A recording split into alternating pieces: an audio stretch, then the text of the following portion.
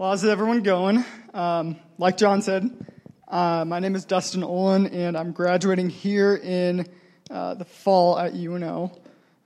So with that being said, welcome to City Light U. And I'm just going to be starting off by sharing 3 things about me, just in case you don't know me, So first off, I was born and raised in small-town Nebraska, but cannot stand Nebraska athletics, especially Nebraska football. I know I'm a sinner. Second, John already stole my thunder. I'm going to UNO, graduating in December. And then third, I love holidays. And with that being said, I know the 4th of July is only hours away. So I wanted to bring that into my introduction, kind of do a double whammy with getting the introduction in, getting the holidays in. So the 4th of July, not my favorite holiday. And part of that reasoning is probably just to the loud noises when I'm trying to sleep. But that probably just speaks more to my love of sleep rather than my slight dislike of the holiday. So regardless, the 4th of July is really enjoyable for the most part.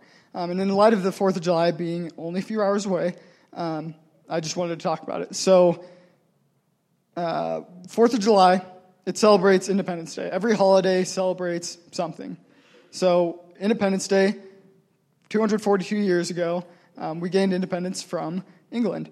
And so how am I going to relate Independence Day to the message tonight? It's a great question, and here's how I'm going to do it. The soldiers that were going to fight in this war, this Revolutionary War, when they were being asked if they would fight in it, they had 2 options. They could stay at home with their families, love on them, live a good life, a safe life, keep their livelihood, or they could give up everything, go fight this war in the hope that something would be better in the future. These soldiers' hearts were clearly there to serve, and they made themselves last so that one day they could possibly be first. And that's how I'm going to relate it, because tonight we're going to be looking at a story of a man seeking eternal life, and he has the exact opposite mindset. These soldiers put themselves last so that they could one day have a better life, they could one day be first. And this man, he desired so much to be good that he actually ended up being last. And so with that, if you'll go ahead and turn with me to Mark chapter 10, starting in verse 17, I'm just going to read our text for tonight. And as you guys are turning there, I'm just going to start because it should be on the screen. So, and he was setting out on his journey. A man ran up to him and knelt before him and asked, "Good teacher, what must I do to inherit eternal life?" And Jesus said to him, "Why do you call me good? No one is good except the Father. You know the commandments: do not murder, do not commit adultery, do not steal, do not bear false witness, do not defraud, honor your father and mother." And he said to them, "Teacher, all these I have kept from my youth." And Jesus looked at him and loved him and said, "You lack one thing. Go, sell all that you have and give to the poor, and you will have treasure in heaven. And come, follow me." Disheartened by this saying, he went away sorrowful, for he had great possessions. And Jesus looked around and said to his disciples, "How difficult it will be for those who have wealth to enter the kingdom of God." And the disciples were amazed at his words. But Jesus said to them again, "Children, how difficult it is to enter the kingdom of God. It is easier for the camel to go through the eye of a needle than for a rich person to enter the kingdom of God." And they were exceedingly astonished and said to him, "Then who can be saved?" Jesus looked at them and said, "With man it is impossible, but not with God, for all things are possible with God." Peter began to say to him, "See, we have left everything and followed you." Jesus said, "Truly I say to you, there is no one who has left house or brothers or sisters or mother or father or children or lands for my sake and for the gospel, who will not receive 100-fold now in this time, houses and brothers and sisters and mothers and children and lands, with persecutions, and in the age to come eternal life. But many who are first will be last, and the last first." And so that's kind of the point I'm trying to get at in this introduction and in this text. The main point is going to be the first will be last and the last will be first. And I'll dive more into that later, but just have that on your minds. So, the first image we see here, let me back up. How does this text relate to what we've been going through this summer? If you're new to City Light U, if this is your first time, welcome. We should have 3 groups of categories. We're going over the difficult sayings of Jesus this summer, and typically these sayings will fall under one or more of these 3 categories. So the first category is, Jesus, I don't get that. I don't understand what you are saying. Explain it to me like I'm a 4th grader. The second is, I don't know what to do with that. Okay, I get what you're saying. How do I apply that to my life? And then the third is, I don't like that. I get what you're saying. I get how I'm supposed to respond to this. Jesus, I don't like it. I don't want to do what you're calling me to do. And so the text that we are going over tonight is a mixture between the second and the third category. And in hopes of helping the text sink in, I've went ahead and divided it up into 3 points, and each of those points are going to be a question. So the first question is, what's the key to eternal life? And this comes from verses 17 through 22. So the first image we see here is of a man running up and kneeling before Jesus, asking him how to inherit eternal life. And instead of Jesus saying, repent and believe, like most of us would expect, he focuses first on why this man called him good. So let me just stop right here and say, this is what every Christian sharing their faith absolutely dreams of. It's a slow lob setting up a home run, right? In the past year, I've gone out on UNO's campus a few times and had the opportunity to talk to people about Jesus. And I've had tons of success. I've talked to many people about Jesus. They've accepted the conversation. But I've had equally as many rejections. However, none of these conversations have been someone else initiating that conversation and immediately hopping to, hey, Dustin, what's the key to eternal life? It just doesn't happen. And of all people to tell him how to inherit eternal life, you would think Jesus, the Son of God, the one who came to give eternal life in himself, would be the one to answer him and share the good news of why he came. But that being said, I think that him focusing first on why this man called him good is important to understand the text going forward. So with that, I think the best way to answer this is just to look at what the definition of good is. What is good? And so my first reaction to this was, well, why wouldn't he call you good teacher? You are good. You are a teacher. Jesus, you are a good teacher. And while Jesus doesn't straight up deny this statement, he certainly doesn't embrace it. What we see is rather than Jesus challenging what this man said, he's challenging why he said it. And rather than correcting his statement of goodness, Jesus is actually correcting his perception of goodness. This man saw Jesus and he thought, Jesus, you know the way. How do I know the way? Jesus, I can see you are good enough. How can I become good enough? Jesus to this man was not the holy and righteous Son of God. He was just some teacher who could teach this man all that he knew and how to become like him. Eternal life to this man was not Jesus himself, but rather something that Jesus just knew. And then the idea of good to this man was not something to hold on to for dear life and gaze upon with awe. It was something that he could just maybe achieve if he performed well enough. And I think this is something that we need to understand because theologically speaking, we know Jesus is good and we know we are not. We know that's the right answer. We know that. But how often do we get caught up in justifying our sin because we still think we're pretty good? So with that, we are going to dive into what good actually means. Now, I think most people in this room would agree with me that the opposite of good is bad, right? Yeah? Well, have you ever sinned? Boom, you're not good. Next point. No, I'm just kidding. But in all seriousness, this can be hard to understand because our entire lives, we've been immersed in a society that determines your worth based off of how good you are and how good you are based off your actions. And this drives us to perform. And this is what it looked like in this man's day as well. He was very successful and had a great many possessions and wealth. And this was viewed as a blessing from God for doing life right. We see that this man took the 10 Commandments very seriously, and he even claims to have kept them all since youth. Do not murder, do not commit adultery, do not steal, do not bear false witness, do not defraud, honor your father and mother, etc. In the eyes of the law, he was blameless. On top of this, we see no inclination that this man was thought of like Zacchaeus, that wealthy tax collector whom everyone despised because he was a corrupt sinner. I say this to show that people thought of him as a good and honorable, law-abiding man who just happened to be blessed with God's riches.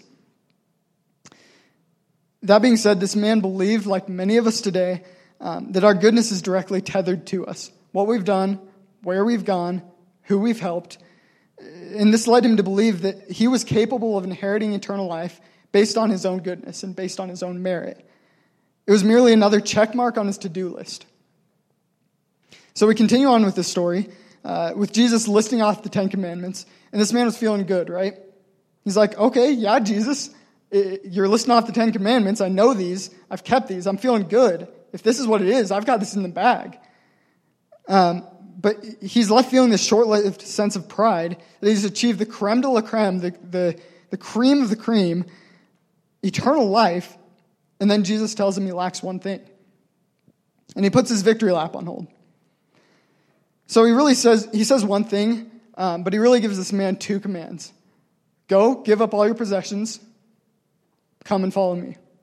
2 different commands. So let's first look at the come and follow me half. This right here is where we finally get to the answer to this man's question. This is how you inherit eternal life. Come and follow me. You cannot inherit eternal life based on the law because the law does not have the power to save. Jesus is saying, only I do, because only I am good enough. The world has raised us to think of good, the idea of good, as a scale that goes from 0 to 100, and anything over 50 is viewed as above average and therefore good. But God's definition, it's much simpler, but of an infinitely higher caliber, and that's Jesus. Jesus is good, and that's it. So why give this man a second command? If you already answered it with the first command, why give it to him? It seems useless. It seems pointless. You're making this man go the extra mile for no reason. Well, I think the heart of what Jesus was trying to communicate to him was this. I'm calling you to follow me. I desire for you to follow me, but you simply can't follow me until you have first given up all your possessions and riches. Now remember that back in this day, wealth and possessions are a sign of blessing for living a good life. And so this statement was a dagger to this man's heart and to his pride, because essentially what Jesus is saying here is that this man, who was righteous before the law and deemed good by the world and worthy of these riches, someone who's built their entire life off of their goodness, he's got to renounce it all because he's simply not good enough. It's a dagger to his heart. He is crushed. And so we finish this encounter of Jesus and the rich man with the rich man just walking away because he's got so many things that he does not want to give up. He walks away sad. So we shift scenes, and Jesus is now focused on his disciples and those around him. And with this comes my second question. Why is it hard to inherit eternal life? And this comes from verses 22 through 27. So everyone here, his disciples and everyone around, just saw what happened with the rich man. He had earned everything good in his life, and he just walked away because Jesus told him what he had to do, and it wasn't worth it to him. Jesus affirms what just happens by saying how difficult it is for those who have wealth to enter the kingdom of God. And he says this twice, emphasizing the importance of it, and then goes on to say it's easier for a camel to go through the eye of a needle than for a rich person to enter the kingdom of God. Huh? What? Jesus, what? Can you even imagine trying to do that? A camel through the eye of a needle? It's not possible. Jesus, you just said it was difficult, and now you're saying it's impossible? Well, if we look at why this man walked away disheartened and sorrowful, we can see a little clearer into what this means. This man walked away because he had a choice to make between a comfortable, temporary life with all his riches or an uncomfortable, eternal life. And he thought, well, I'd rather have these things than, I guess, not have them. So I guess I'll take the comfortable, temporary life, right? It wasn't the richness itself that made him inheriting the kingdom impossible. There's plenty of examples of rich people inheriting the kingdom of God in the Bible. But however, it was the comfort being rich gave him that made it impossible. He put such a value on his possessions that when asked which is better, Jesus or my stuff, he chose my stuff, guys. Now, when you get down to it, it's a trade. That's what it really is. You're trading in your stuff, you're trading in your life for eternal life.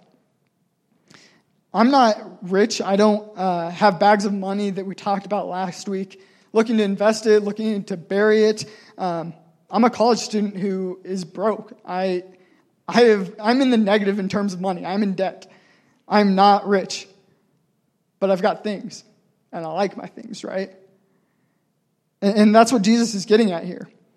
Wealth is such an extreme danger because it can so easily twist and corrupt our minds, where we place the value of things over the value of God, the value of creation over the value of Creator. It can change our attitudes towards wealth, where we may become arrogant because of it, or it could subtly present itself as the God of our lives, putting our faith in it to provide ultimate joy. But possibly the most dangerous part about wealth is its ability to make us self-reliant and not dependent on God. Jesus, right before his encounter with the rich man, explains that the only way to inherit the kingdom is to inherit it like a child, with utter dependence and utter reliance on God. If you look back to verse 15, Jesus says this, "Truly I say to you, whoever does not receive the kingdom of God like a child shall not enter it." Why? For such belongs the kingdom of God. The more wealth and the more riches we are given, the less and less we feel like we have to be dependent on God. Because we already have it, or we can easily buy it. But in order to inherit the kingdom of God like a child, we need to first view Jesus as better than anything we have, anything we can get. Better than those Friday nights at the bar, better than that stellar house that you've been saving up for, better than that hour of sleep in the morning. Jesus has to be better. The late R.C. Sproul said this about God, us, and our relationship with him. Sin is cosmic treason. Sin is treason against a perfectly pure sovereign. It is an act of supreme ingratitude towards the one whom we owe everything, to the one who has given us life itself. Have you ever considered the deeper implications of the slightest sin of the most minute peccadillo? What are we saying to our Creator when we disobey Him at the slightest point? We are saying no to the righteousness of God. We are saying, God, your law is not good. My judgment is better than yours. Your authority does not apply to me. I'm above and beyond your jurisdiction, and I have the right to do what I want to, not what you command me to do. Now, when I think about God and His goodness, I don't imagine Him cherry-picking what is good and just adding it to His stash of characteristics, right? I'll take a little bit of power and some grace, maybe some kindness, a double helping of love. No, that sounds like He's going through a drive-thru and ordering a Big Mac. This relationship between God and good is not one that He just picked and chose what good was, but rather good is only good because it comes from God. That's the reason it's good, guys. So if you're taking notes, I went ahead and just shrunk this entire idea into one sentence. So here it is. Good exists because God exists, and God is good because God is God. And I'll say that again. Good exists because God exists, and God is good because simply God is God, right? So if we see God is good, and we see why He is good, how can we believe for one moment in our right minds that we or anything sin has made a God in our lives are worthy of holding that same title? It's ludicrous. So after this picture of impossibility that Jesus puts forth, the taking of the largest animal in that area and just fitting it through the smallest thing they could think of, the disciples are dumbstruck. They didn't know what atoms were. They didn't know anything that was smaller. The eye of a needle was probably the smallest thing they could think of, other than maybe grains of sand. So seeing this consequence of wealth and self-reliance, the disciples asked in a sort of sad sense, in a sort of melancholy, then who can be saved? Now I want you to pay attention to the fact that the disciples didn't ask, then what rich people can be saved?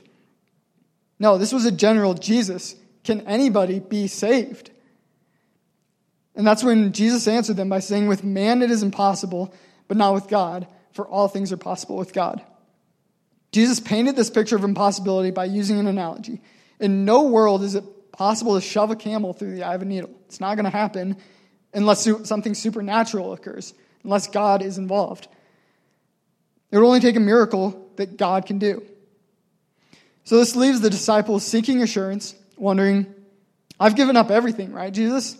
Jesus, affirm that I'm good to go. Affirm that I will inherit eternal life. And so Jesus turns to Peter, affirming what it is to give up everything for the sake of himself and for the gospel. So pushing into our last segment of our text, we ask the question, what does it mean to give up everything? And this comes from the last few verses, 28 through 31. Jesus goes on to say in these that those who give up everything for his sake and for the gospel will receive 100 times that. Their temporary riches now is only a speck compared to the eternal richness that will be given to them as part of God's family. And then he dives into something that is somewhat of a theme in Mark. The first will be last and the last first. And that's why I told you guys this at the beginning, because this is integral to this text. Because without this, the other 2 points don't really make sense. So I would think that most of us want to be first, because we like winning, right? Winning's good, winning's fun, we like it. Well, in order to be first, we must become last, and in order to win, we must lose. In order to live, we must die. These are all opposites, and these are all found in the Bible. And we're a logical people. So logically, this doesn't make sense to us. In order to get to that doorway, I'm not going to go backwards. I'm going to go forward. Like, we don't do the opposite. And so logically does not make sense to us. But how does that look in our lives? If Jesus is calling to us to it, we've got to do it. We could look at some examples, like the soldiers that I mentioned. They had a servant's heart. They put themselves last. But the problem with this is they're sinful too.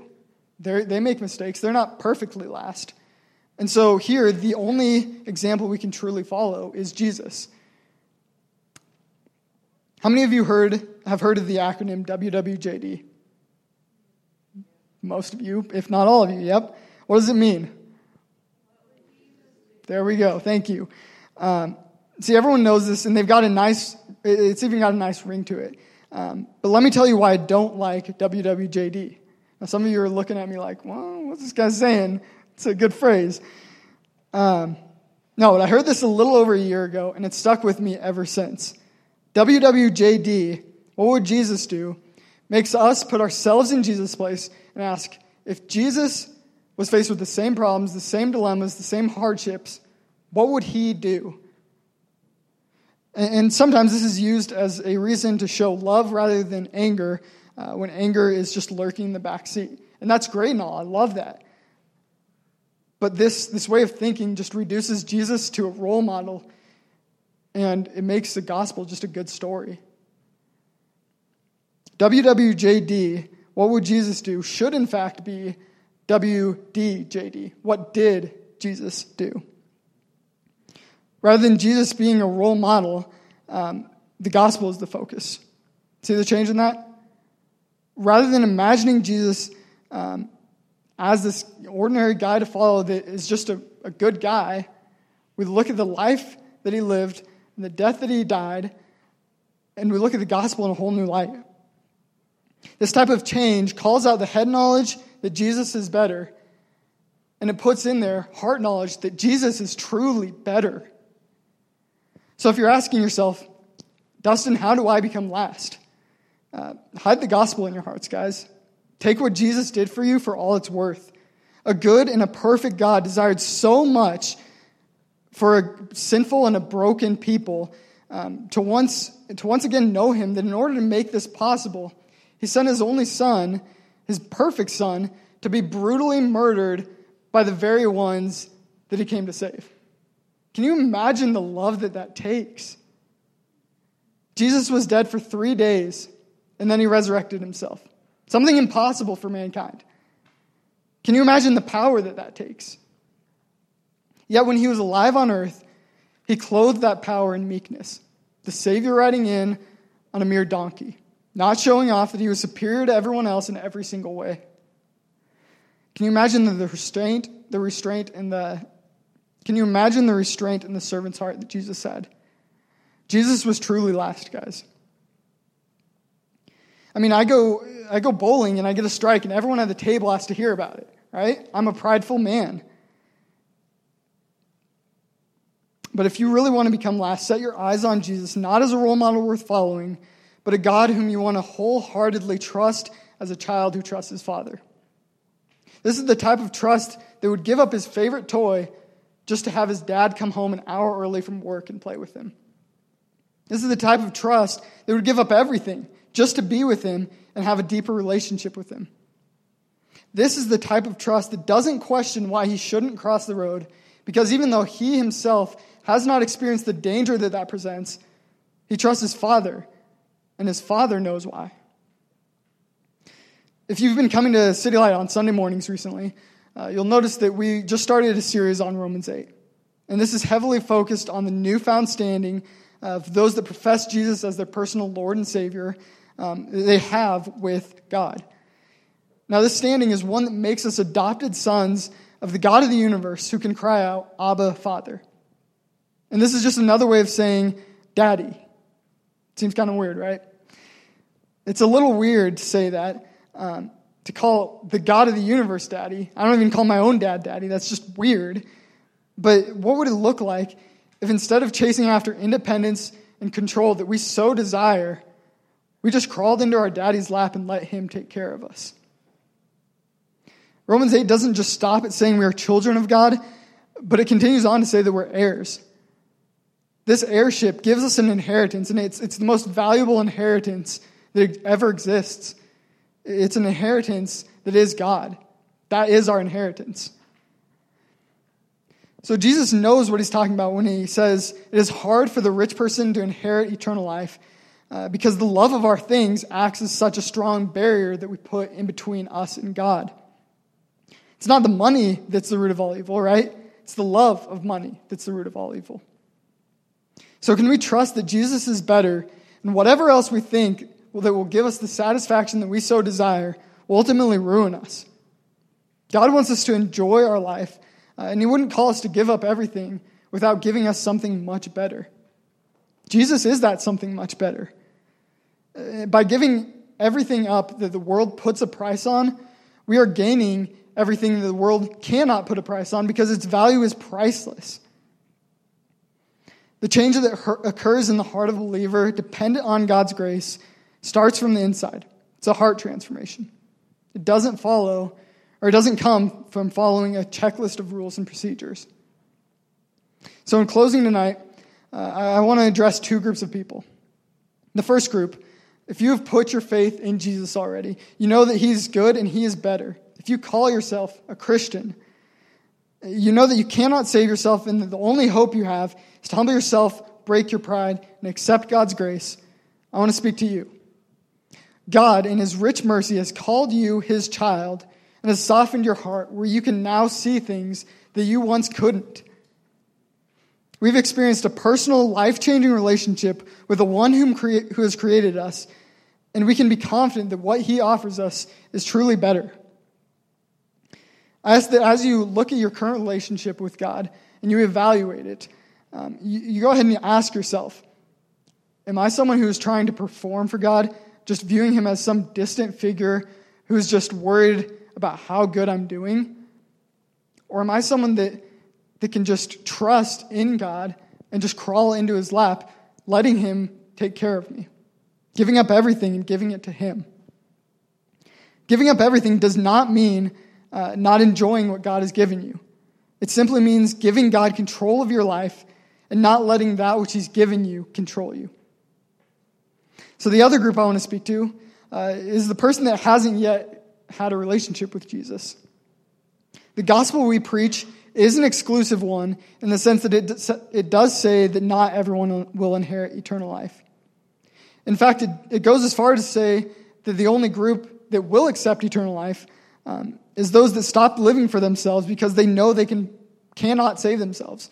Those that put to death the desires of the flesh and accept Jesus as the Lord and Savior of their lives. But this same gospel is inclusive in the sense that no one deserves eternal life. You don't deserve it. I don't deserve it. Parker doesn't deserve it. Yet, where it was impossible with man, God made a way. Clay, a few weeks back, he made an analogy of us being trapped in a burning building with no doors, no windows, no way out, and a fireman coming through and just breaking through the wall. We'd be stupid to think, I'm not going to go through that. We're going to take the way out, right? How gracious of that.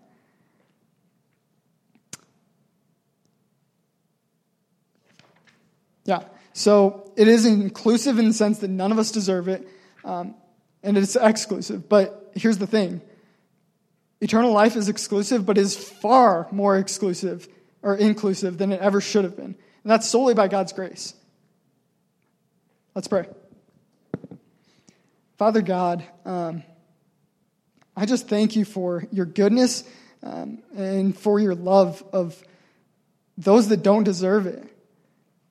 Man, it is so comforting just crawling to you, accepting your love, accepting you as our Lord and Savior and as our God. We could not do this life without you because anything we'd be trying to do would just fail us. So God, I pray as we go into this next week, we would just keep our eyes on you. We would think about this message and this passage, that we would truly strive to give up everything and just trust that you are better. That we would do this week and we would just continually grow in this. Father, we love you. We thank you for all that you've done. And we do this in your name. Amen.